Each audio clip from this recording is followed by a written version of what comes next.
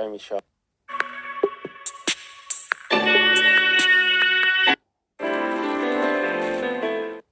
Hi guys, welcome to Savvy Money Show. Me, your host Sean. Now, you know we try to put together links, and I wish I was the one responsible for this, but I found it on Reddit. But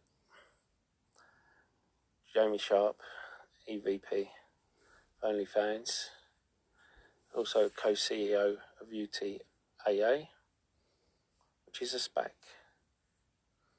Now,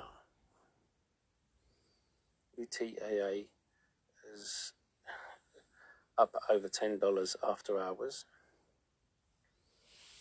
as more and more people are making the connection. I think this is a fairly strong connection. We should see a lot of volume tomorrow. And I think this is pretty strong.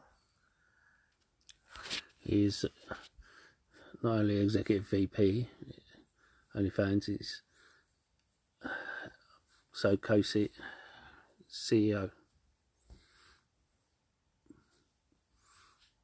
Now, UTAA, I think this is something we should take seriously.